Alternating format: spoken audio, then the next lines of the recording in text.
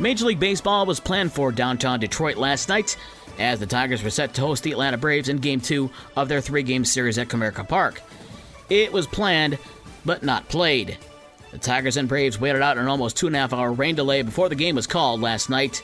Detroit and Atlanta will play a back-to-back doubleheader today starting at 1:10 with a 12:45 pregame show on News Talk Sports 94.9 WSJM.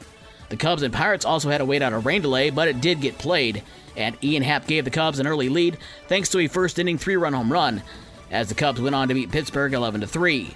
The Cubs got another 3-run home run in the 8th inning from Christopher Morel. The Cubs and Pirates meet again tonight at 8:05 at Wrigley Field. The White Sox were out in L.A. to face the Dodgers. Will Smith and David Peralta each had 2-run home runs in the first inning, as the Dodgers beat the White Sox 5-1. They play again tonight at 10 o'clock. The Sox also announced yesterday that pitcher Liam Hendriks has had some and will get more injections in his right elbow to deal with the inflammation that took him out of the Sox lineup with the LA Angels on May 29th. NHL Stanley Cup Finals and Game 5 merely was just a formality, as the Golden Knights steamrolled the Florida Panthers 9-3 for the franchise's first Stanley Cup in just their 6th year of existence. Jonathan Marchessault, one of the original Golden Knights who came from Florida in the expansion draft, wins the Conn Smythe Trophy as playoff MVP. The 9 goals is the most in a Stanley Cup final and marks the worst day in Miami sports history since yesterday when the Heat lost the NBA title to the Denver Nuggets, also in 5 games. WNBA Indiana won their first home game since last season with an 87-66 win over Washington.